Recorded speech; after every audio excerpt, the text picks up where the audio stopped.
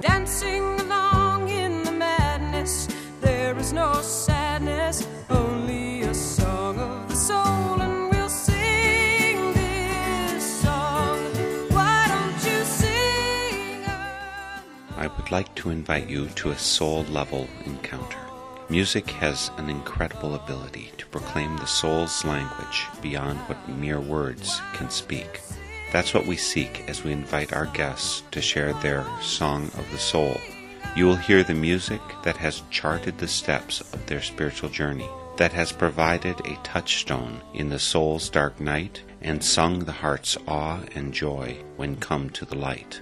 Over the next hour, you will be a witness and companion to our guests' spiritual path and sacred testimony.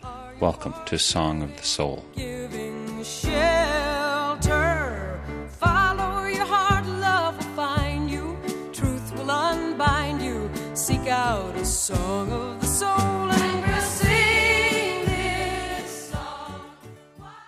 To see Tony Vaca perform is to see poetry in motion, with his combination of percussion and spoken word, and often accompanied by a variety of musicians from the USA and Africa. You'll find yourself surfing the edge of heart, head, and soul experience. Tony's got a lot to say, so count on coming to the NorthernSpiritRadio.org website for bonus excerpts and one more song. Really, there's riches we just can't fit into this broadcast, so come and visit and post a comment when you do. Right now, we'll take you to Northampton, Massachusetts to visit with Tony Vaca. Tony, I'm absolutely thrilled to have you here today for Song of the Soul. Thanks, Mark. Really fun to continue our conversation that kind of began last summer. Yes. Speaking of that, last summer you were at the Friends General Conference gathering, the FGC gathering. You gave a presentation on Wednesday night for all of us. I mean, I don't know, there was 1,000 people there or something. But you were also doing other things in the week. What were the other things you did? We were doing a series of hands-on workshops where I was using world music partly as an experience of music and vibration, as partly as a doorway into conversations of global citizenship and our interconnectedness. And, you know, music is always that. So I got to work with some of mostly the young folks, but, everybody showed up and dared to jump into my invitation to play the music and see what happened. So it was a very special gathering. I really enjoyed every minute of it, to tell you the truth. And I enjoyed it thoroughly. Afterwards, I got in touch with you right away, said I'd like to have you as my guest on Song of the Soul. You got your butt moving, you got the music ready, picked out that you wanted to share, and I was supposed to set something up, but there were two things going on. In August, I went off to the Congo for a couple weeks, so I was so busy with that. You went off somewhere also by early fall or somewhere like that. Where did you go? Well, for me, it was not so much international borders. It was friends of mine had been coming from Senegal, and so they were here, and we were on our own mini tour adventure, most of which was working on new material, going into the studio to finish up things we had set in motion a while ago. So while I wasn't crossing any borders, I was definitely on the go. So it was an adventurous time. So I think we're talking at just the right time now. Well, you do make a number of trips over to Africa, or you have made a number of trips. Give me a little bit of that history of how did you connect with Africa? How did you connect with that music? How did that get into your soul? Wow, that's a great question. It goes it really does go way back, partly to my parents' passion for music. They were, in their day, their popular music turns out, in hindsight, to be Count Basie and Duke Ellington and all the swing music, and I heard a lot of that. And so early on, I just heard what they were listening to, and it just struck me as outside my sphere. I kept relating to it, as a kid would to the music of a parent. I'm going, that's their stuff, not me, that kind of thing. But it had an effect, which was that as different as music of a generation could be, or music as from one part of the world or another, the diversity of it was pretty rich. And while I wouldn't admit to my parents how cool it was cool music. That sort of set me. True. True. That kind of thing set me off. Just got me going, and I took an interest in the way what we might call sort of popular music in America just exploded. So in the 60s, when the Beatles sort of started to stretch the boundaries, I felt pretty comfortable. And it just got me rolling. And by the time I graduated college, I just knew it was time for me to see the world. And my musical world was saying, you got to jump into the African world, because I wanted to get back to my musical roots, and I wanted to jump into doing the jazz drumming that was really in my ear, so to speak. So many of the players whose music I listened to, from John Coltrane to Pharoah Sanders to Miles Davis to Archie Shepp, they all were bringing up the discussion of the connection of African traditions to the latest, hippest, coolest, left-of-center jazz. And I just took off. I'm going to West Africa, Mom and Dad, because I want to get back to my music. And they just scratched their heads and smiled and said, send a postcard, and off I went. They were a little perplexed, but they just figured, really? And there was this wasn't in the days of you could Google it and see why it happened. They just sort of scratched their head. But something, come to think of it, my dad, when he was in World War II, would send letters to my mom.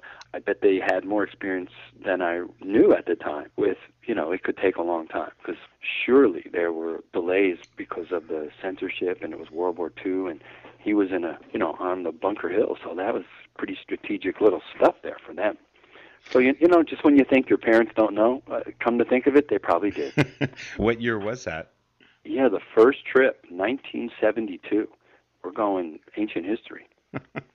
Yeah, like you said, no Google, no internet. I was in Togo, West Africa, in the Peace Corps from 77 to 79. It's like, okay. A letter, when there's a mail strike in France, then it didn't get there for 6 weeks, who knows, but you just put up with it. Exactly. So that was your first trip there, and is that when you picked up the music, or was that subsequent trips? No, that really was. So much happened on that first trip, and that was my real reason for going.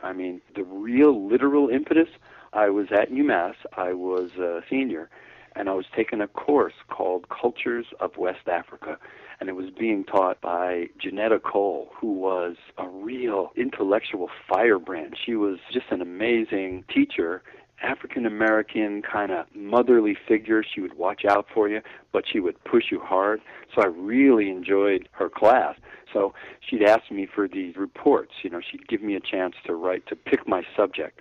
And I'd always pick the music of Pharoah Sanders and its connection to traditional West African drumming. And I'd start writing about it. And I wrote one paper after another, things of that nature, because I was fascinated by the tension between traditional music that Americans might view as ancient or way back in time, not up to date, so to speak. And this misconception would make them think that they couldn't generally put contemporary and African music in the same sentence, when really the traditional music, and you probably know yourself, the traditional music there was very wrapped up in its timeliness and how it pertained to what people were talking about. So I just, from reading, from hearing the musicians who I really liked, who go into their concerts, hearing what they had to say, I just had a feeling this was true. And so Janetta one day says, Tony, I want to see you after class. I'm like, oh, here it comes, boy, some fire from Janetta. She's like, Tony, you got to go to Africa, just like that. And she had a very embracing kind of way of being challenging. She just took her finger and pointed right at my chest. You got to go to Africa. You're writing this stuff, and I sense that you're right on it, but there's a whole world just waiting for you. You got to go. And so she introduced me to some folks she knew who had recently gone on such a trip. And really, her training was as an anthropologist, so she had the connections, and next thing you know, I was planning on going, and I went. And a couple of years later, there was Janetta talking to Ted Koppel, Ted Koppel would always be looking for, how does this play with the African-American community? And Janetta had gone on to be the president of Spelman College for Women in Atlanta. And somehow, Ted Koppel would ask her, about her opinions on matters. And she was about the only person I ever saw just cool Ted Koppel out. So, wait a minute, Ted, and then just, let him have it and told her his opinion. So it was Janetta who really just took my whisper of a thought and turned it into, you got to go. So you went, you had 6 months there. I noticed that your first recording that you have listed on the TonyVaca.com webpage, the first recording is listed as 2001. there's a long distance between 1972 and 2001. It takes a while for the egg to hatch, for the maturation, a long gestation period. What was that? Well, for one thing, in the 70s, I was really just getting my musical voice, really just finding it and polishing it. I remember in those days, most of really what you did when you were a musician was play. The idea of a recording comes from the idea that a record label would take interest in you. And you have to spend some real time and energy getting their attention. And I was more wrapped up in, I'm doing it, and if what I do is worthy, then my phone will ring. And so I just played on, and it really wasn't until the early 80s that it became possible to make a record yourself. And I just sort of took that on with my longtime friend and collaborator, Tim Moran, who was a saxophone player, and we just announced to ourselves we're making a recording. It got picked up by a little independent label that was connected to Rounder Records called Philo Records. They saw it as kind of somewhere between jazz and folk music, what we were doing. And so we did a couple of recordings, and one was called Wizard's Dance, and that was me and Tim. And the next one was called City Spirits, and that was me and Tim and Don Cherry, famous pocket trumpet player. Then in the 1990s, I was working in a group called Winds of Change, and that was me and Tim Moran and bass player David Wortman. That's how I got from 72 to 1999 when all that other stuff started happening. Well, why don't you get us started on your Song of the Soul music? What do you want to start with, Tony? How about On the Edge? That's like a great way to describe what was happening in that gestation period where I was trying to find my way into making the recordings. And it's more updated than way back then, but yeah, that's a great place. So you made that song sometime before? I mean, it's on Zen Rant, which came out in 2002, but it predates that by quite a bit? Well, not so much the words. The words were right around the mid-90s, and I was more or less writing letters to myself. And these things became much of the material of Zen Rant. So On the Edge was really me just sending a message to myself, just about my own kind of spiritual journey. It morphed into a musical thing when it started to hit me that these writings, while they were really good medicine for me, just might have some value. And I think one day I included one of them in a performance, and people just made a point of saying, you need to put this stuff out there. So that's how On the Edge came to be what it is.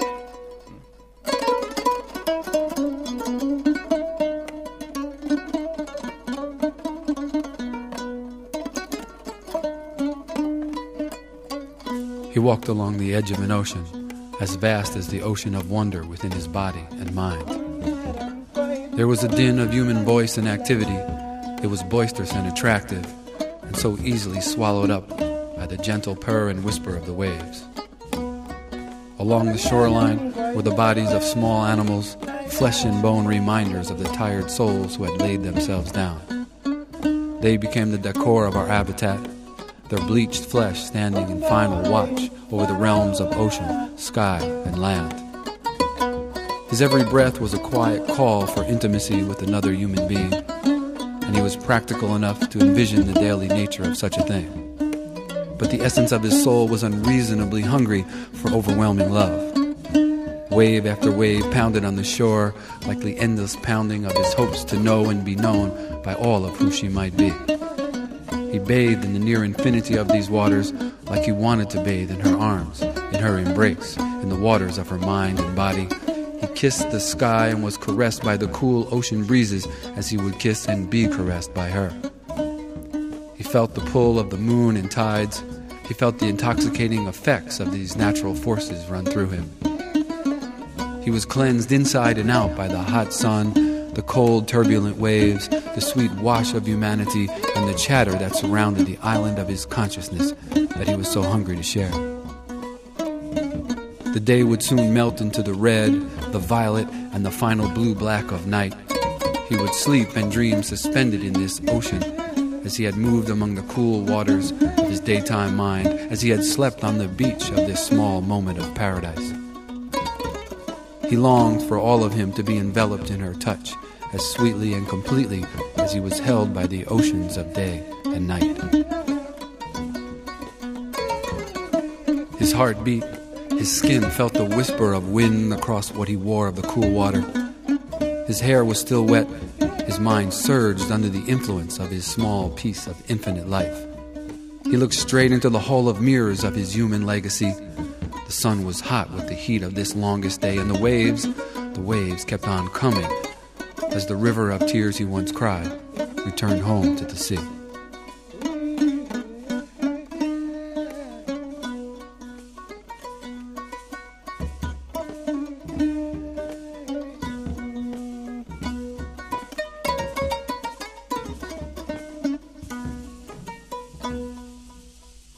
Tony Vaca is sharing his Song of the Soul today.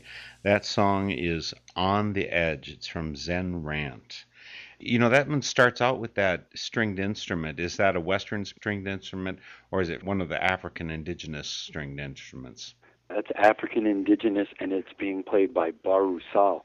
The instrument is called hodu, and Baru is one of the real masters of this instrument. He's a very modern person when you talk to him, but he's very ancient-oriented, and wow, does he surf that edge so well. But the instrument, hodu, people will refer to it as one of the early predecessors of banjo. It's part of that instrument that became the banjo in America. But instead of having a round body, it has an oblong body, a long bowl-like structure made of wood, and it has an animal skin, like a goat skin face. So it's like the banjo in that it's a drum-like, a skin over an open wooden resonator with one long neck and typically 3 or 4, sometimes 5 strings. And I met Baru because he is the hodu player for Baaba Maal, and I met Baru when I met Baaba Maal and got the chance to work with him. And whew, man, when Baru plays, you just stop in your tracks and sit down and listen, and that's why those words went with that music. So you've got your combination of spoken word. You're running all over doing percussion. I mean, I saw you in concert, so I saw the physical workout that is your performance. Right. Do you also play these other instruments, like the hodu? No, it was just my good fortune to run into Baru, and I just said, Baru, I have something I want to say with words, and it's as deep as I can go. And he said, I got that. You know, he didn't say it in English. You know, he said it in Walla, but he meant it. He played that, and I just kept listening, you know, and just let him play. And I was so curious to bring it back to him with the words, which I did like 2 years later after I finished it. And he just sort of smiled, and he said in English, I never hear the hodu like that. I like it. Just like that. I was like, oh, that's what I wanted to hear. I put just a little bit of digital delay, a little touch, so when he plays the string, you think you can hear it echo in your head, and you can. And it just added a sparkle, which he doesn't really need, but it really did have a nice effect. And the idea was to get the listener to lean in and feel embraced, because, you know, I was talking about some time for me when I felt on the edge and trying to keep my connection with myself and an ever-changing life. Well, and one of your lines in there, his every breath was quiet call for intimacy with another human being. You know, you go on to say to know and be known. You were breaking through on some level there. What was that? What was going on? I had a long-term relationship had ended, and I literally was, what it says I was doing, that's what I was doing. I was walking along the edge of the ocean on Cape Cod, and I was looking down, and it was the end of the day, and I'm looking down at all those tiny, really small little pieces of skeleton that you see, you know, from the little tiny creatures. It just washes up, and, you know, we don't think too much of it, but I'm thinking life and death just washing up and down right at my feet, and what's my time? How do I find my way in all this? So I was feeling partly heartbroken, partly healed and healing, and partly almost breathless for what comes next. You know, I'm ready, but I just kept looking at everything, seeing the wonder of it all and seeing the challenge. It was, I guess I could say, look, in hindsight, it was a great time, but it was really a very agitated, tough edge to be on when you're on it. My personal experience is that edge, being there on that edge, is what brings up my connection to spirit. When I'm feeling comfortable, when things are going along smoothly, when I'm just very happy, that doesn't lead me to the edge where I open that door, that I look onto the edge. So on the edge makes perfect sense for me, and that's the doorway into the spirit world. Yeah, it's while we are infinitely capable of experiencing our deepest self, it's right there. It really is right there. But the ability to get there, it's a picture of our evolution itself. Life is a challenging thing, and to stay alive in days before this century, you go back a couple centuries, and it's a little more challenging just to survive. And I think when we get to the edge, or when we're pushed a little bit, or maybe a lot, doors open up that, it's like films that you watch kids watch, there's always some magical thing, and it's almost pretended magic. And I think we really, truly are creatures capable of those things that are often portrayed as magical. It's not magical. It's really possible. It's us. And all that just was reminding me of my transformation. And if I remember at the end of the piece, the end of the whole thing, the last words I say, the waves kept coming as the river of tears he once cried returned home to the sea. I felt like I should just fall on my knees and cry right then and there. But, I said, you know what? This is good. You see this? This is what feeling and being alert, this is what it's about. It's not about sitting there with your feet up on the beach and your sunglasses on. That's waiting for something to happen. This is something happening. You are feeling it. So good. And that was the conversation that was going on that got me. When I wrote that thing down, when I wrote On the Edge, I had no idea I was writing something. I was just making a note, Well, keep us going with your music. What's next? Oh, let's jump into tarot card.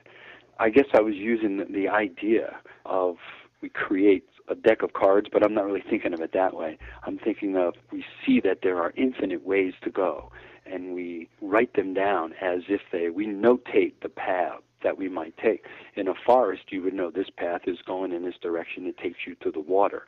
This path is going this way. It takes you deeper into the forest and to the edge of the mountains. My approach to, or my thought about tarot card, it's kind of what if you could just travel in an imaginary way, the paths that you might take, and imagine the possibilities you have, rather than think of it as I'm being told what my path will be. I was sort of telling myself, all these paths you can imagine, you can take them. You just have to dare. And that was the beginning of the conversation to myself. But really, this is about after the desolation of On the Edge, I find somebody. I'm in love. I'm feeling it. And we go on to adopt our daughter. And all this is sort of wrapped in there. How I'm throwing open the doors of my heart, how I'm prepared for a battle if it's necessary, but not with love, just with moving forward, letting go. I'm ready to scale the walls of a fortress and slay the dragon guard so I can move forward. A little over dramatic, but that's what I wrote. And the song is Tarot Card. The night is wrapped with strong arms around me. The deep nothingness of sleep holds and surrounds me. I'm wandering at the edge of dream and reality, with what I have of love and what love has of me. The black night becomes a luminescent blue. The fading dark becomes light as I pass through the shroud of morning's twilight zone. I still feel your kiss, though I'm traveling alone.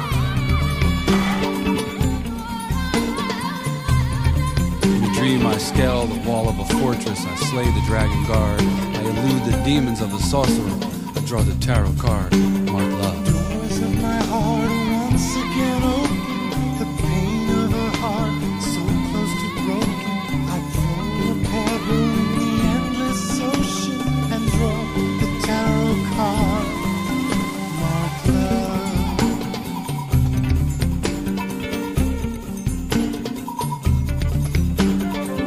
Throw a pebble into the endless ocean. The planets turning toward a reddening sky. 1,000 voices, a horrible commotion. War was burning while you and I seek love. ride the waters of the river overflowing. I feel the touch of a child's trusting hand. I ride the rocket of my life without knowing if this speed of light vehicle will ever land. I watch the miracle of birds in flight. I dream the sound of my unborn daughter's voice. This summer day melts into the soothing night. I have learned the wisest choice is to embrace the embrace of love.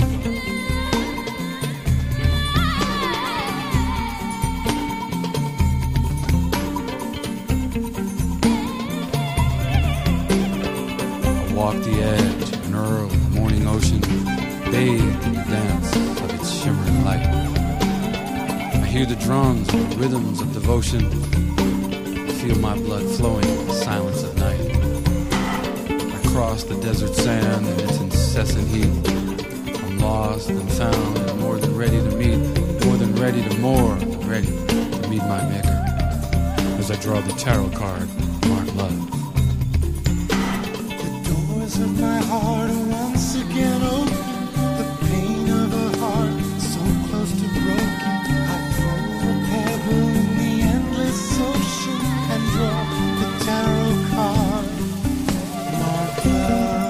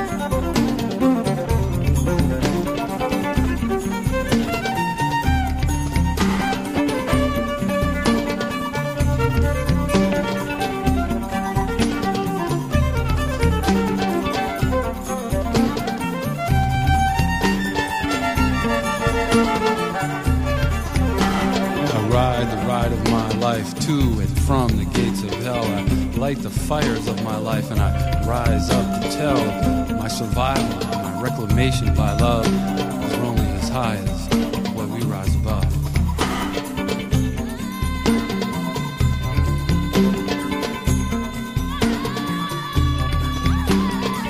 The night is wrapped her strong arms around me. The deep nothingness of sleep holds and surrounds me. I'm wandering at the edge of dream and reality with what I have of love, what love has of me. The black night becomes a luminescent blue, the fading dark becomes light as I pass through the shroud of morning's twilight zone. I still feel your kiss, though I'm traveling alone. In a dream I scale the wall of a fortress, I slay the dragon guard, I elude the demons of the sorcerer, I draw the tarot card.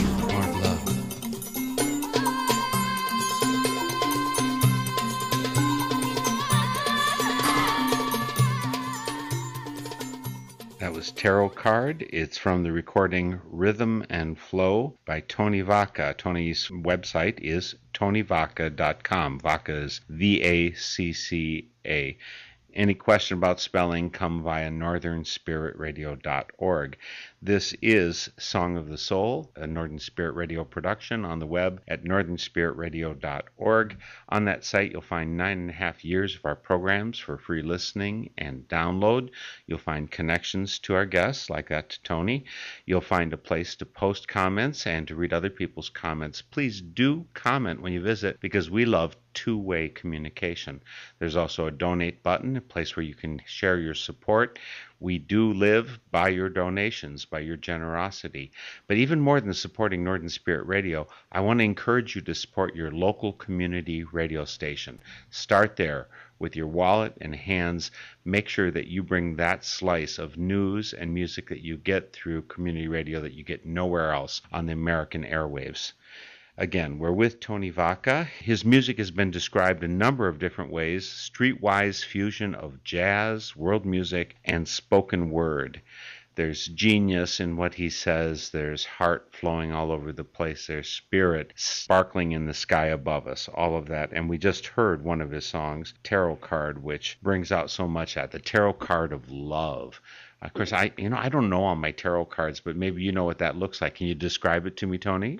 I'm really not part of the cognoscenti of tarot cards, but I do know it shows love. That's, you look at a picture, but the idea of, you go down a path and you draw this card, it was like that. I had managed, I asked for the chance to find, someone and have them find me.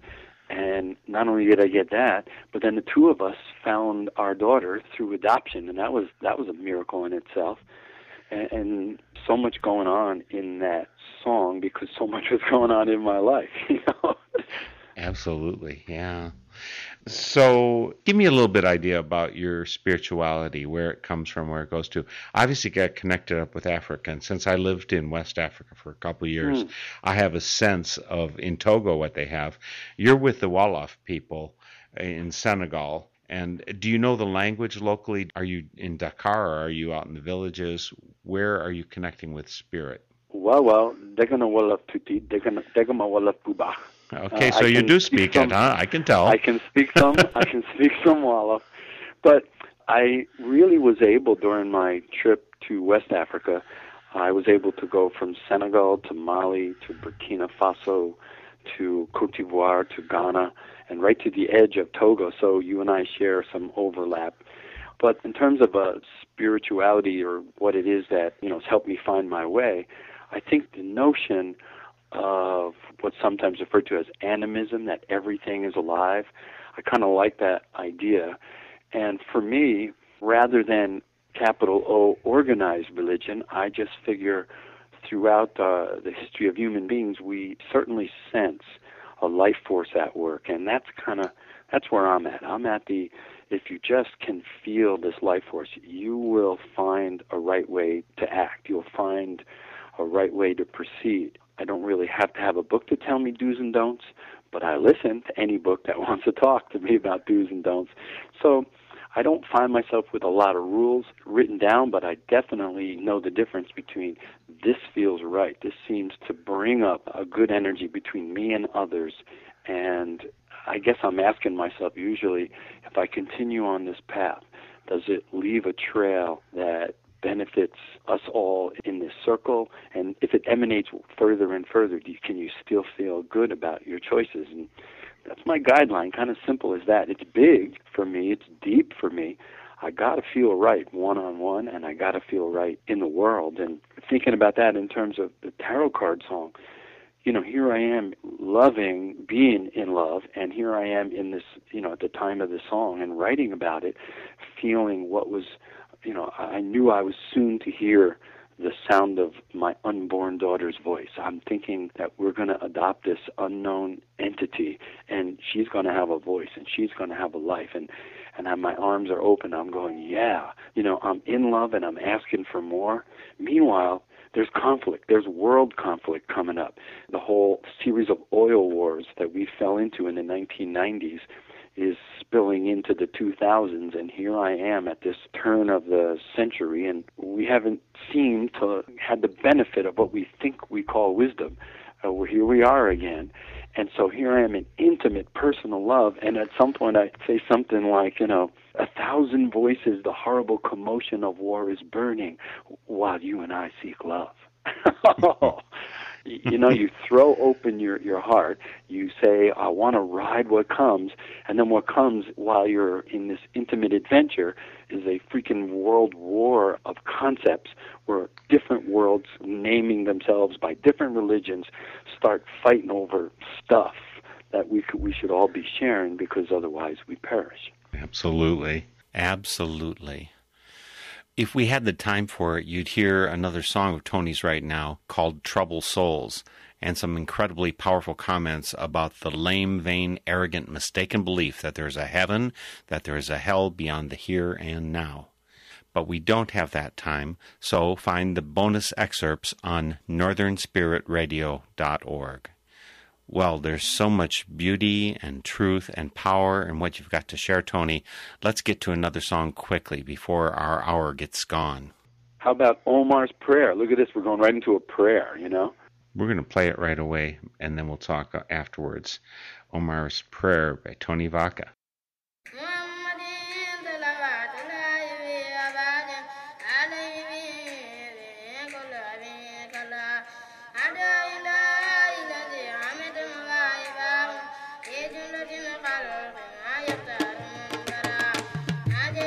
One child's prayer rose to the sky in a land some thought God had forgotten.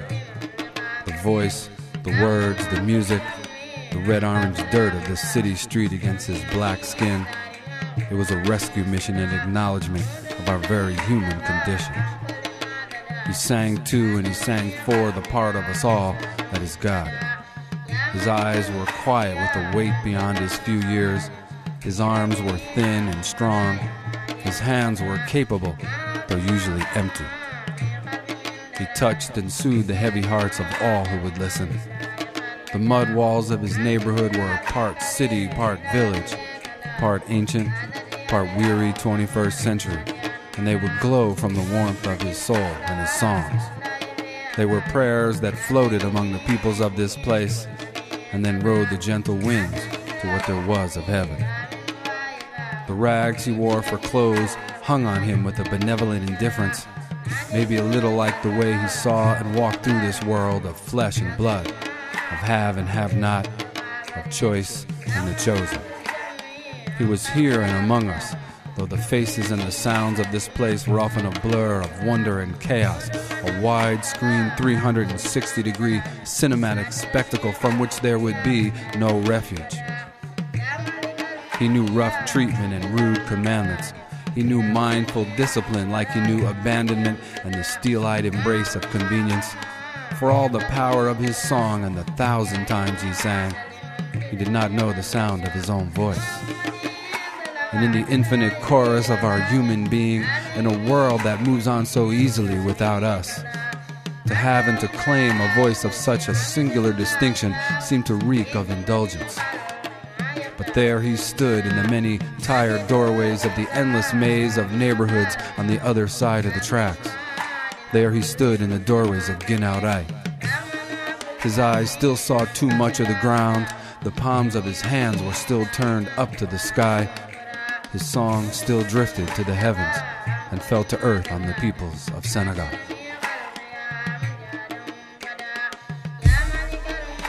Mangi santi yalla ak yonen debi. Mangi sant Senegal nerana bu baax. Mangi sant Omar. Mangi sant Omar. Mangi sant Omar.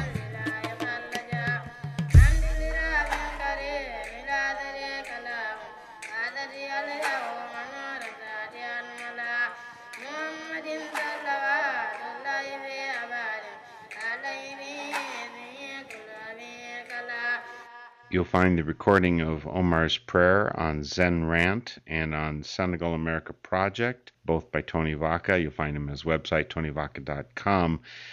That one, Tony, starts out with a voice praying. I assume it's Omar's Prayer. Is he praying in Wolof or is one other local language from Senegal? Yes, it's Omar singing a prayer, and he's mixing Arabic and Wolof as he knows it. He's singing a prayer. Remember, he's about 9. It's Omar and Jai, and Omar is walking the streets of Dakar as a prayer singer. And he's part of a collective, I guess you'd say, of young children who gather together to be taught, in some cases, to be taught the teachings of the Quran. But sometimes these collectives really fall apart and aren't really for the benefit of the children at all, and suddenly the kids become the fundraisers for the person who's running this little collective, and pretty soon they're his indentured servants. Or if it stays true to its idea, they're being taught and they go out and their prayers bring the money back to help feed and clothe the kids. Some go beautifully and some go bad. That's how it starts with, and I literally met Omar. The voice you hear starting that song is Omar's, and he was singing that prayer the day before in the streets, and I heard him and saw him. And I told my friend Masamba Job, the Tama drummer with Baba Ma, who's on some of these recordings, I said, did you hear that beautiful prayer? He says, oh, he comes by most days. And I said, boy, wouldn't it be cool if we found him and he could sing this, come in with us, because we had a lot of recording devices and we were creating recordings as we met really cool musicians. So Omar came in and he was a little concerned, like, what am I doing in this room? And what are those, I could just see the kid there. I could just see Omar just like, what? Right. I mean, he's not a performer. He's singing, but he's not looking around for an audience. He's singing strong. And it's coming out of his mouth, and he's slowly walking down the street, and people come up to him, and he very shyly accepts the equivalent of a penny or two, or a sugar cube, or a button, goes in his little tin can that he's going to bring back. And Masamba tells him, it's cool, come on in. He sings the song. We snap our fingers to his sort of the beat of his song, and later I add instruments. Well, the best part of the story is 2 years later I come back, and I have the recording, and we play it on the radio. And I'm a little concerned because I'm not sure how people will respond to a prayer being sung and drums with it on a radio. But I know Baba Mal has done this kind of thing, and so it's acceptable maybe. So we play it, and everybody digs it, and the word is like, so who's Omar? And what do you know, Omar shows up at Masamba's house, and there he is, and he's just beaming because everyone's talking about Omar, and it's him. To fast forward like 10 years later, Omar is out of that collective on his own, and now I can literally pay him money that he can keep. And I pay him $250 that I would have paid him as a musician to be on the CD back when he did it. And he's just standing there looking at me, blinking, going, what? And I said, a promise is a promise, man. I told Masamba I wanted to pay Omar. He said, be careful, because if you pay Omar, he will do the right thing. He'll bring it back, and he'll give it to the collective, and you can do that if you want to. I said, that's not quite, I see that, but only Omar sung this, and this was Omar's thing. I want to honor what Omar did. And Masamba said, then you're going to have to wait until he's finished with that. So it turned out beautifully, and I found Omar 10 years later when at 3 a.m. my phone rings, home in Whately, right here where I'm standing. I pick up the phone. He doesn't know much English, so he sings his prayer on the phone. Yeah. Awesome, yeah. Right. And I'm just standing with my mouth open at 3 a.m. I know who it is, and I have to try to gather enough wall-off to say, Assalamu alaikum nangadaf, kikanla, and he knows. He's like, yes, you're welcome me in peace. This is Omar, and I'm doing fine. Thank you for asking. That's what's happening. So, wow. Amen for Omar. And yeah, he, the first line, one child's prayer rose to the sky in a land some thought God had forgotten. That's how he sang. Like, whew, what a beautiful, daring thing he was doing, and I just couldn't help telling his story years later. It's a different raw edge of religion, of spirituality that we don't get much here. We're just too comfortable, too well padded, I'd say. Yeah, no, I know exactly what you mean. What I hope for us is to honor our good fortune. If you're going to be fortunate, then use it wisely. If you're going to be affluent in comparison to many parts of the world, you don't have to apologize. But you do owe it to yourself and others to use it wisely. Turn it into more. You have more. Turn that more into more. In my case, it means make the recordings, let the music become the engine of not just philanthropy, but connections between human beings. And I've been so absurdly blessed to have my music inspire people to want to support what they thought was just my little circle of friends and musicians, to help us make the music. But what happened was the music helped alert people to our connections, and the connections opened their hearts to feeling connected. Some people went on this trip, and next thing you know, whole schools responded by sending mosquito nets. 3,500 mosquito nets came directly from our project and saved countless lives right in the neighborhood, on the streets where Omar walked and sang, including Omar. He got a mosquito net too. You know what I mean? And there it is. Omar sings his prayers on the street as a little kid, and 10 years later, the neighborhood winds up getting 3,500 mosquito nets. Well, let's finish with one more song for your Song of the Soul. Tony, where do you want to end up? Ooh, well, I guess we'll end up almost at the beginning, in a funny way. The last one's I Am Waiting, and it's a reference. I mean, it's my own poem and my own creation, but it's a reference back to when I was in high school, and poetry went from keep that stuff away from me to, hey, I didn't know that this kind of thing could be. And it's a reference to the whole beat poetry movement, which I was totally unaware of. And when my high school teacher said we're doing poetry, I just kind of gagged, and we walked into the library. No, and this is true. I literally walked into the library, and I just, not looking, I reached my hand into the poetry section and pull something out with a little snarly attitude and look at it, and it's like Lawrence Ferlinghetti, Coney Island of the Mind. Well, it's just a book of poetry to me, but for those who dug the beat poetry thing, you say Lawrence Ferlinghetti, and they know who you mean. And Coney Island of the Mind is really a known piece of poetry, a real tome to what the beat poetry thing was about. And Lawrence Ferlinghetti had one called I Am Waiting, and I happened to open to that, and it said, and my favorite line was, I'm waiting for the American eagle to get down off that flagpole and fly right. And I went, oh, this is poetry? And then I look at the beginning of the section in which it is in, and it says, this section of the poems to be read to jazz accompaniment. And I just went, have I fallen into an alternate universe here?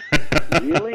Jazz accompaniment and poetry? We're not talking flowers and people with white gloves on. We're talking, wait, what?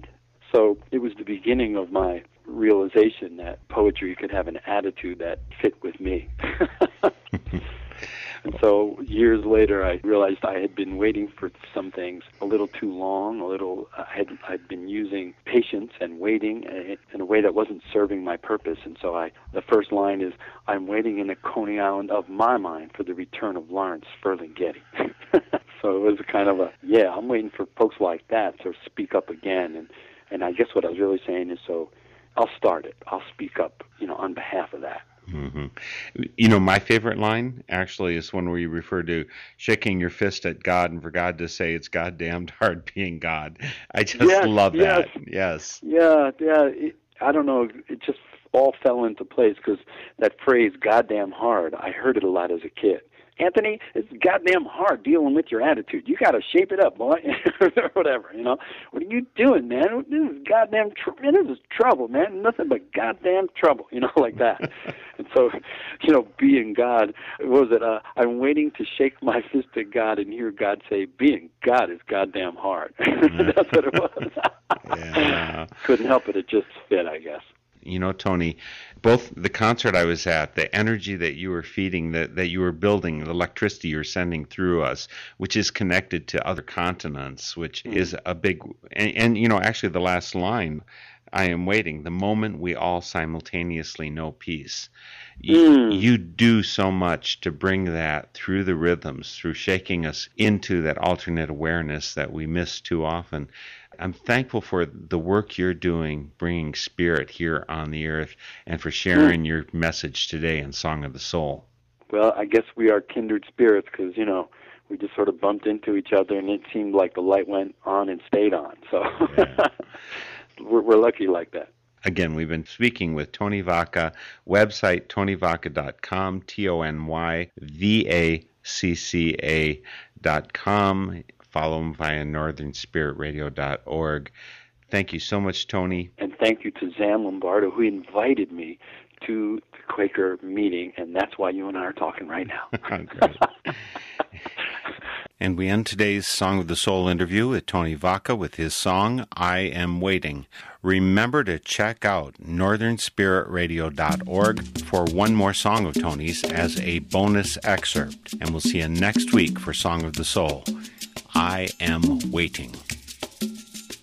I'm waiting in the Coney Island of my mind for the return of Lawrence Ferlinghetti. I'm waiting sad and lonely, trying to find the next new true savior, but I bet he's been detained.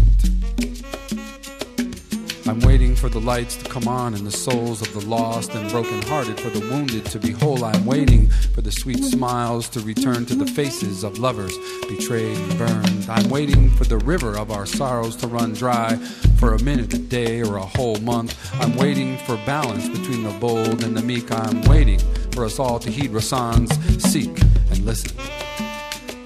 I'm waiting for a sweet funkadelic embrace, for my joys and my sorrows to show on my face and claim every tear and whole body high for us all and accept that we're all gonna die.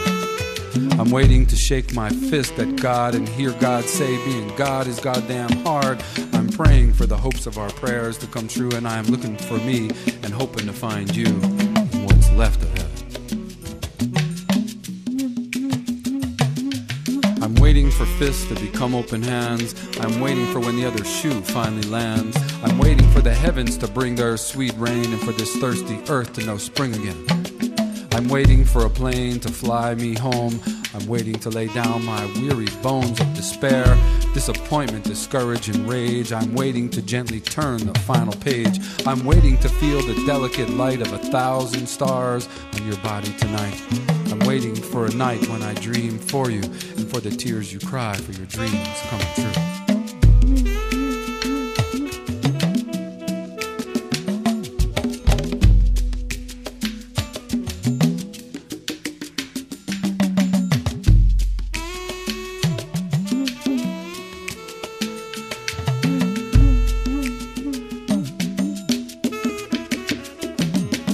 I'm waiting for a moment that will wait for me. I'm waiting to get in my own bathroom just to see how I look or who's in the mirror today. I'm waiting to hear the Pope finally say, hey, I made a mistake, don't be so uptight. I'm waiting for the final word on wrong from right. I'm waiting for the day when all the cars ride into Wunderwasser's spiral and disappear inside. I am waiting for the weight of the world to be lifted. I am waiting for the weight of the world to be lifted, not from our shoulders, but to them. We are gifted with powers so far beyond measure. I'm waiting for us to claim this burden, this treasure. I'm waiting for our tears to fall back in a sky of infinite forgiveness for you and I am waiting for our sorrows to flow to a sea of finite tomorrows for an infinite humanity. I am waiting and waiting at the end of the line. I'm waiting for the moment when we actually find all the time from the question, where did the time go? And I am waiting for the moment we all simultaneously know peace.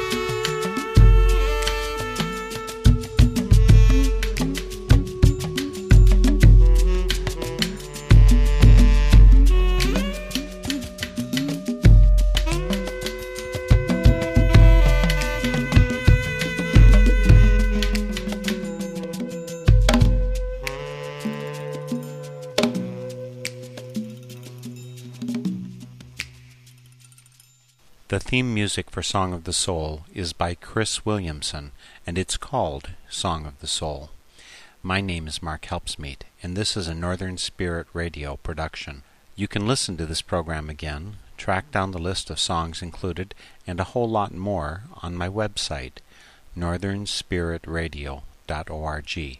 And I invite you to share your Song of the Soul with my listeners. Just contact me via my website. And please, join me weekly for Song of the Soul. You can be happy, let in the light, it will heal you, and you can feel you, and sing out a song